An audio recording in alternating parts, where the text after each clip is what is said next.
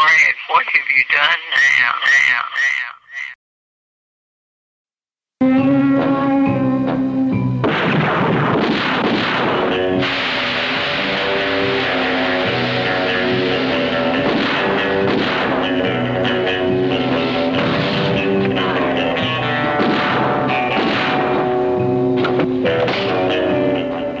I think you got the point.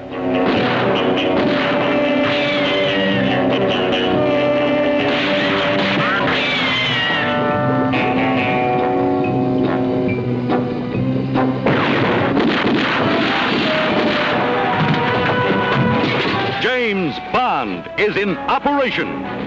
And what an operator he is in Ian Fleming's Thunderball. Have you seen everything you came to see? Now go back to your friends and report. Tell them the little fish I throw back into the sea. Come Thunderball stars Claudine Auger, young, beautiful, trapped, could be dangerous. What sharp little eyes you've got. Wait till you get to my teeth. Adolfo Celi, smooth, silent. Spectre's agent of death.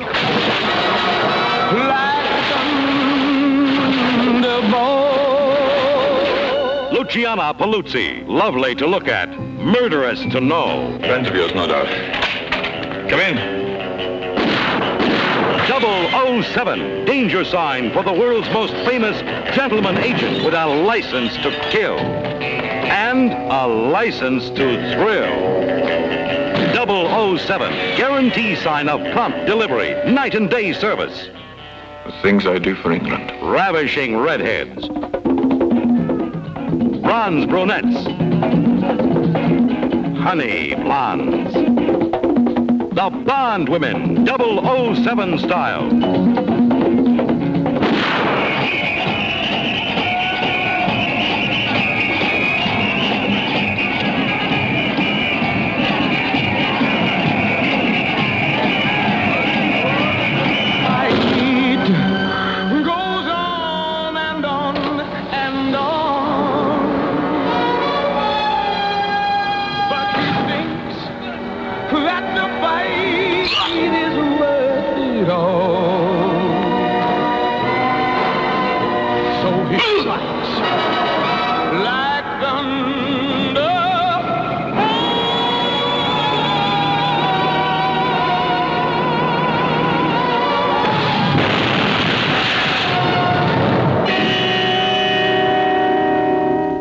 Hello, everybody, and welcome to James Bond, with your host, Mike Kalinowski, and myself, Brad Gilmore, promoting our brand new book, James Bond, exploring the shaken and stirred history of Ian Fleming's 007. This will be a limited podcast series that will dive into every single James Bond movie, and we will break them down. We will give our opinions, our hot takes, or whatever comes across our mind in the world of MI6's greatest secret agent, James Bond 007. We hope that you enjoy the podcast, so much so that you go to bondjamesbondbook.com and order our brand new book, available on bondjamesbondbook.com or wherever books are sold. Let's enjoy the podcast.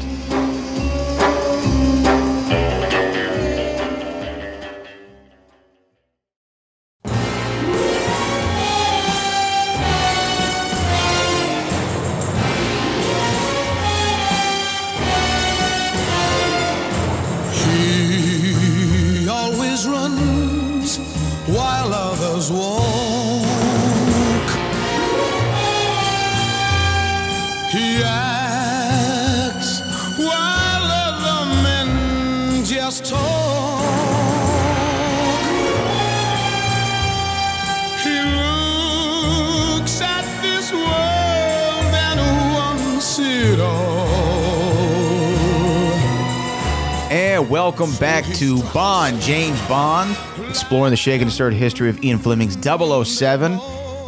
We are back after talking Goldfinger. Myself, Brad Gilmore, along with Mike Kalinowski. Mike, how you doing, man?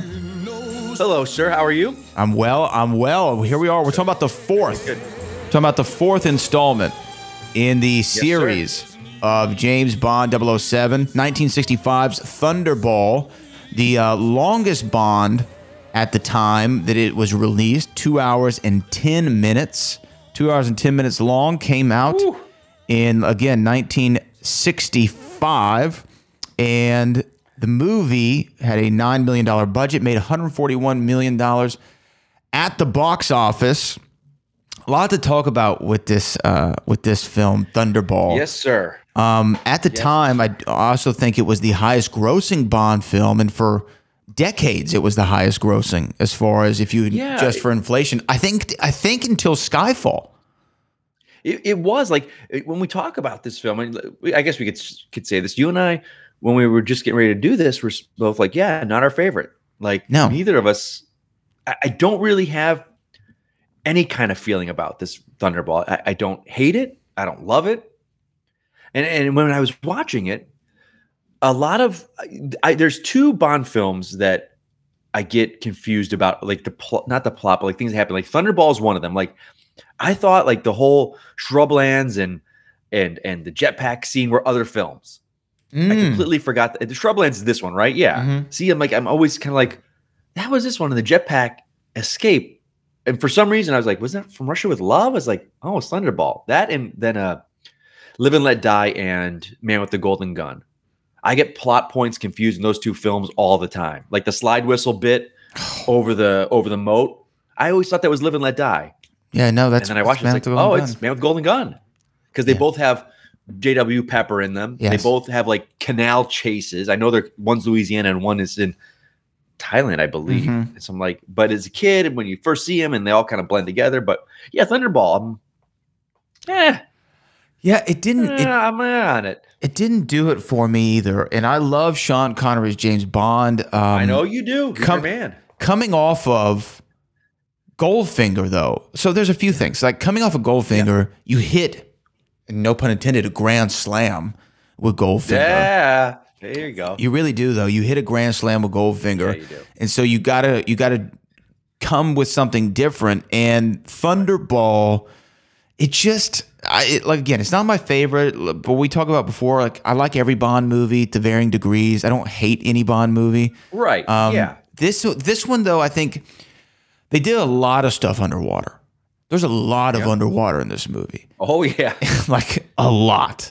But I think the most interesting thing about Thunderball, and we talk about it in the book, there's a whole chapter on it, is kind of the behind the scenes story of it. Yeah. With Kevin McClory. And again, we'll go into great detail. The Thorne and Cubby Broccoli side for 40 years. For decades. And this Annie and Fleming side, because... Yeah.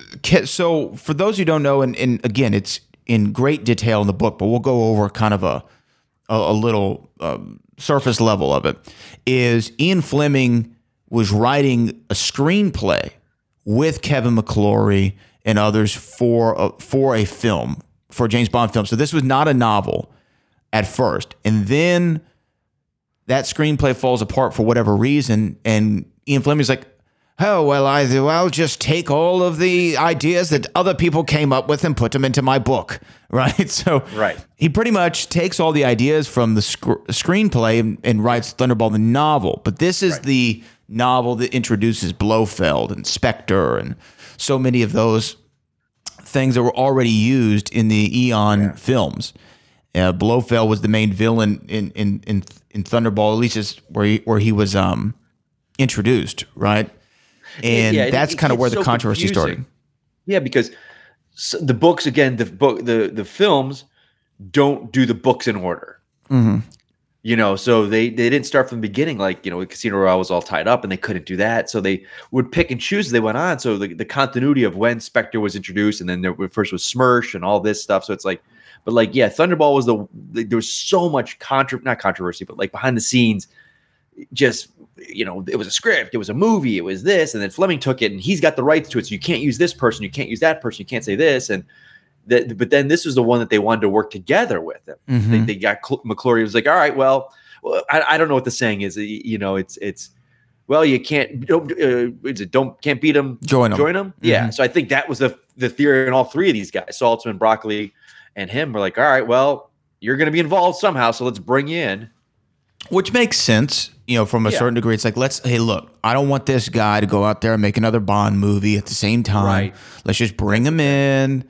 Let's make him the sole producer, because I believe he's credited as the sole producer in this movie. Yeah, and we get this into the book, but like once they clearly all didn't get along, and they like kind of kept him out of the editing room and stuff. They were like, go film some more underwater stuff. Kept him in the Bahamas filming stuff and overseeing the water stuff while they're editing on the film. So,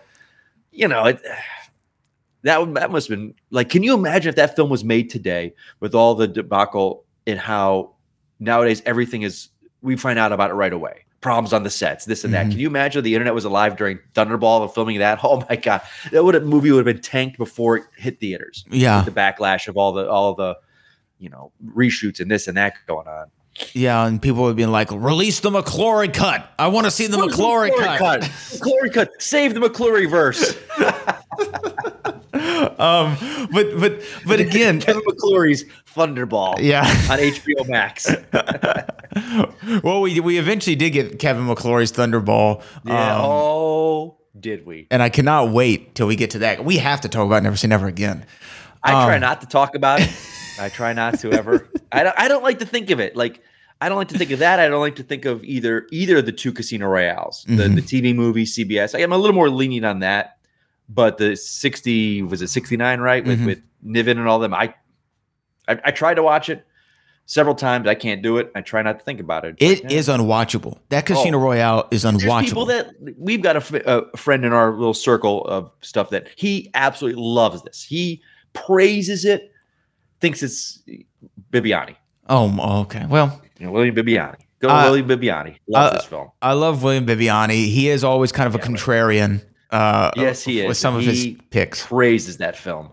I think William Bibbiani also said that the fifth Home Alone movie is the best one, or something like that. I didn't want to bring it up, but he did. It's just fifth or fourth. I'm like, something get like out that. Here with that nonsense. Yeah, I love it. Anyway, so there were a lot of behind the scenes issues here that they were able to work out, but again, part of the thing was Kevin McClory said, "Okay, you can make Thunderball, but I want to retain the rights, and I can remake Thunderball every decade."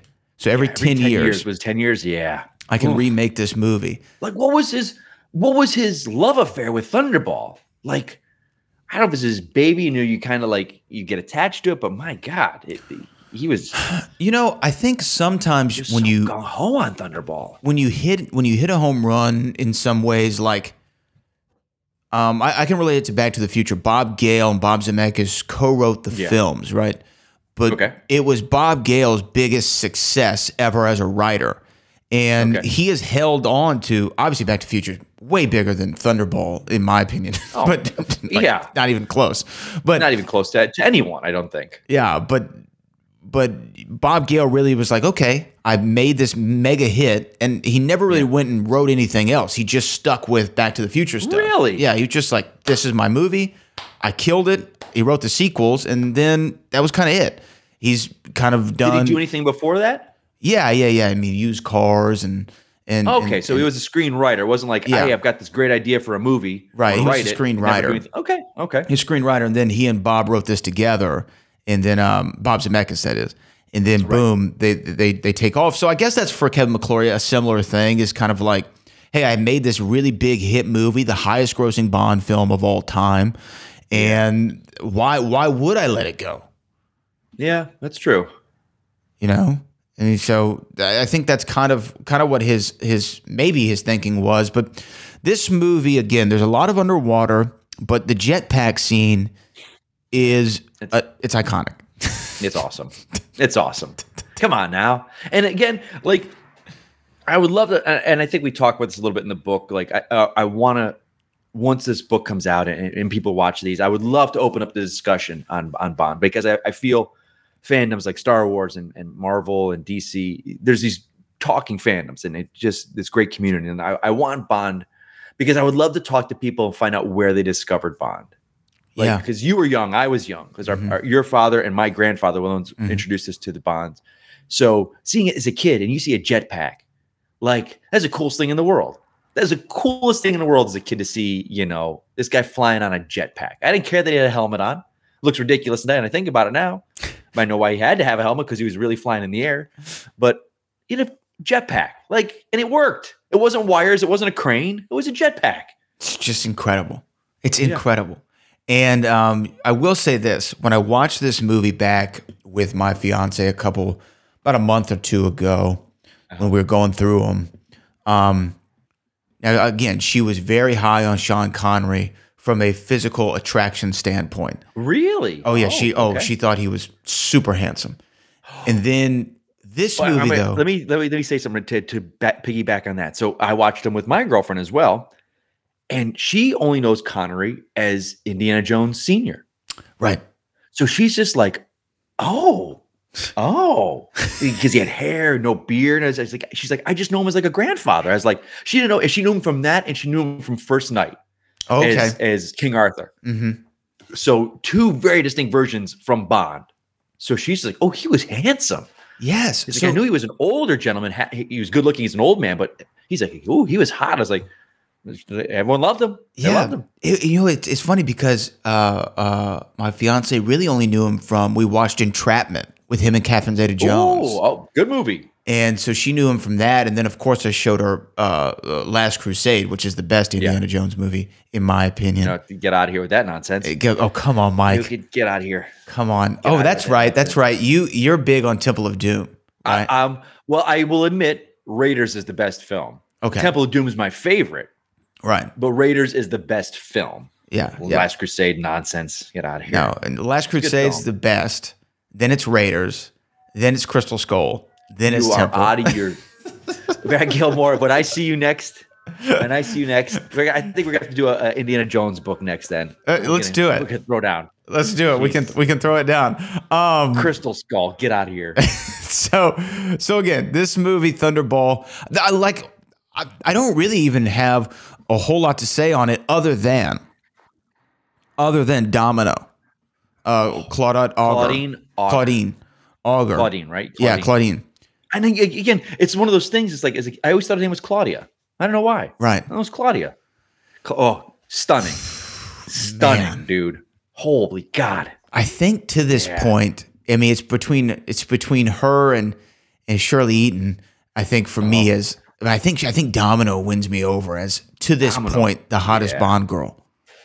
She was gorgeous. Oh man, just another level in this movie. Again, the plot was, I didn't really get it for a long time, but it's essentially there's atomic bombs, there's a hijacking. Bond is in a spa for a part of the movie, he's on laying the thing and they shake it and they speed up the film. He's like, that's your hero being attacked by a massage table. I know.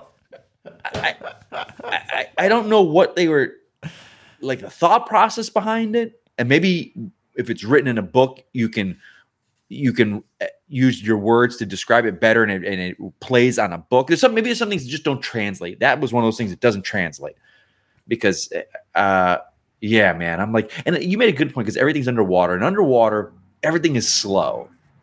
And I forgot, one of the producers was talking about this later about it. Like, it's just like, it's exciting because they're underwater filming this stuff for real, but everything is so slow. So you're doing an action movie with action scenes, and it's just, like I think it halts the film a little bit. As cool as it is visually, it just doesn't play for me. Yeah, it doesn't play for me either. Again, Sean Connery can pretty much sell a lot on his charisma and his ability. Oh, but what I was going to say is, when I was watching this with my fiance, one of the things that she pointed out was his hair is noticeably different in this movie. Like, it's this is the one that it's he went full toupee, full wig, and it's kind of completely just it's this like a straight line. Yeah, very odd looking, and it kind of threw her off a little bit as far as his appearance. The other thing though is this: Daniel Craig, we just had No Time to Die come out in 2021, but it was originally going to come out in 2020. So let's say it came out in 2020. That would have been 5 years between Spectre, and No Time to Die. Okay, Right. now it's effectively 6 years. This is the fourth Bond movie, and it's 1965. Goldfinger was 1964. From Russia with Love was 1963, and Dr. No was 1962. That's 4 Bond movies in 4 years. They would never do anything like that today. No, I mean, because I remember, and this was, you probably could think about this too. Like, I remember Bond films, aside from at the time, the Living Daylights to GoldenEye, which was still now is the longest. It's still the longest break between Bond films. It beats out Spectre to No Time to Die by like months. But I was always used to Bonds every 2 years. Like, they just always came out every, like, so I saw Octopussy, then View to a Kill 85, 87 Living Daylights, 89 License to Kill, then GoldenEye, Tomorrow Never Dies, World Is Not Enough. And then there was just like a year, little, I like think there's 3 years between. Yeah. So, but I was always, my best friend and I, we were always so used to, they always usually came around on the holidays. We were used to the 2-year Bond thing.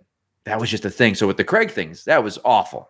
They started it with Casino Royale and Quantum. They were on the track to do it every 2 years. And then, was it 4 between Quantum and Skyfall, and 3 between Skyfall and Spectre, and then 6. Yeah, so they were on track. I mean, you got to think about it back then in the 60s. Filming, I'm sure, probably didn't take as long. Like, they weren't filming for 6 months, 7 months. I think 3 months. Probably. You're using the same crew.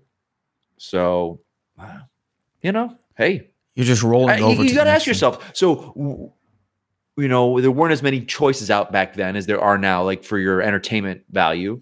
So it wasn't like you were like, oh, another Bond film again? We just had one. Different feeling for it. I think people would be like, I don't know. But then again, look at the Marvel stuff. It's dropping every couple months, new stuff. So people are hungry for it. So if it's good, maybe back then they were just hitting a stride. People wanted Bond. Yeah, I mean, every movie got more popular, and then by this time, that's true. Sean Connery is the biggest star in the world at this point in 1965, and this movie just, again, I think it was a step down as far as quality for the franchise, but they pick it back up toward the end. One thing, Tom Jones sings this opening tune, Thunderball. I love Tom Jones. He did great, but the thing that was great is Bond got to be so popular that all kinds of artists wanted to be involved. Yeah. And Johnny Cash, who's one of my favorites of all time, actually wrote and submitted a song for Thunderball that they rejected. And it's out there on YouTube. You can find Johnny Cash's version of Thunderball. And it kind of works. Now, I will say Tom Jones's is better. It makes more sense for Tom Jones. It's kind of like when we get to Man with the Golden Gun, Lulu is better than the Alice Cooper version that's out there of the Man with the Golden Gun. But it was really cool. So if you haven't heard the Johnny Cash version, you should go seek that out. It's very fun. It's a very fun listen, and I encourage everyone to go find it, because if they went with it, I wouldn't have been surprised, because, again, Johnny Cash in 65 was massive as well. Anything else to you about this movie stand out? Adolfo Celi is Thunderball is kind of like he was an Italian, so the accent was a little weird, and then he was dubbed. As everybody was in these early movies. Everybody was dubbed. And again, Claudine was dubbed. At the time. Ursula Andress was dubbed. Tatiana Romanoff was dubbed. Goldfinger's dubbed. But it just doesn't, like you said, there's no bad Bond film. We get the jetpack scene. We get Domino. But as a whole, it's it's like, But again, what I found fascinating when we were writing this book was how successful it was. Bigger than Goldfinger. The money that they made on this film was insane. So I'm like, they just had that lightning in the bottle going at the time. Yeah, it is interesting.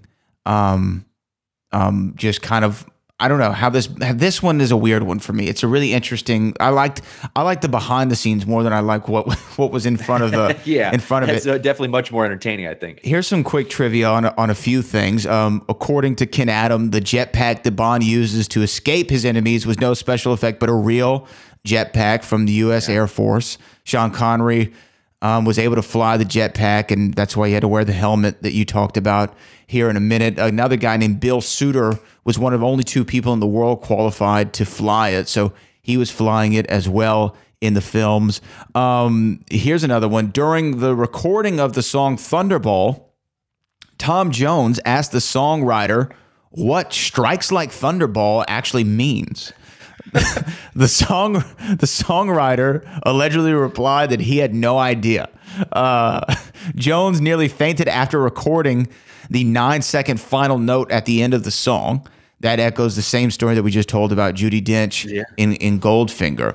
Here's the other thing. Some Shirley prints, Eat, right? Say again. Shirley Bassey. What did I just say? You said Judi Dench. I was like, oh, I'm sorry. Judi Dench singing Goldfinger, dude. That's what I want to hear. I want to hear Judi Dench singing Goldfinger. Did I really say Judi Dench? Shirley Bassey, yes, of course. Now, here's the thing. Some prints of this movie shown in theaters showed James Bond will be back in On Her Majesty's Secret Service. Oh, yeah. And some did not say that at all. Now, of course, he did not return in On Her Majesty's Secret Service. He returned in You Only Live Twice. You Only Live Twice. So I don't know exactly what it was. Because I know I go into this. We go into this in the book because they talk on Her Majesty's Secret Service what was going to be next, and I think that they were saying, it's in the book. It's in the book. Let's save it for that. Yeah, there was just some difficulties. There's a very specific reason why they didn't go on Her Majesty's Secret Service next, and it worked out well later on with what had happened behind the scenes. But that was what was planned to be next. Yes, it was going to be On Her Majesty's Secret Service. So there's just some things for Thunderball, but we end every episode by putting Mike Kalinowski on the spot and asking him what he thinks this movie got on Rotten Tomatoes. So Goldfinger was a 99. Okay, Goldfinger was a 99. I will give you one hint. This is not a 99. Okay, there we go. All right, so I'm going to think this was its first, 92. 92.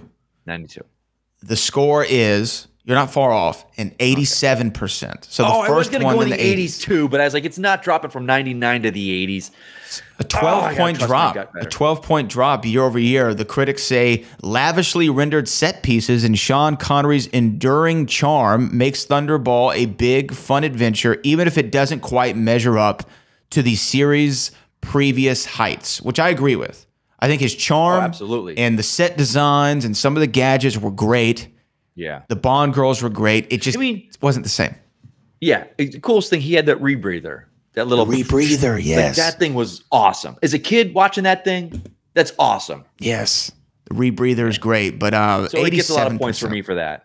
87%. Makes sense. Yeah, not as high as we would see with Goldfinger. Does any Bond film get to that height? We will find out as we continue our deep dive on the James Bond series. You can also get our book called Bond, James Bond, exploring the shaken and stirred history of Ian Fleming's 007. That is available on BondJamesBondBook.com. Mike Kalinowski, where can the people find you and follow you? At Mike Kalinowski on all social media. And you can find me at Brad Gilmore on all social media, and we will come back because James Bond will return in You Only Live Twice.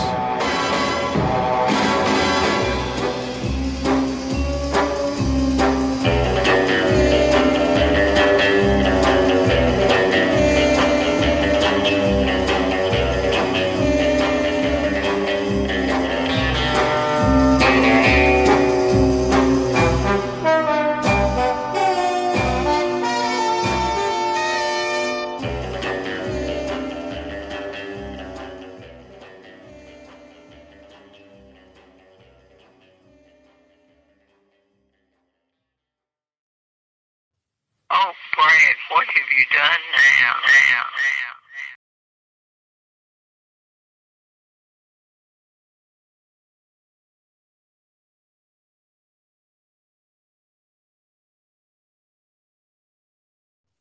Oh, Brad, what have you done now?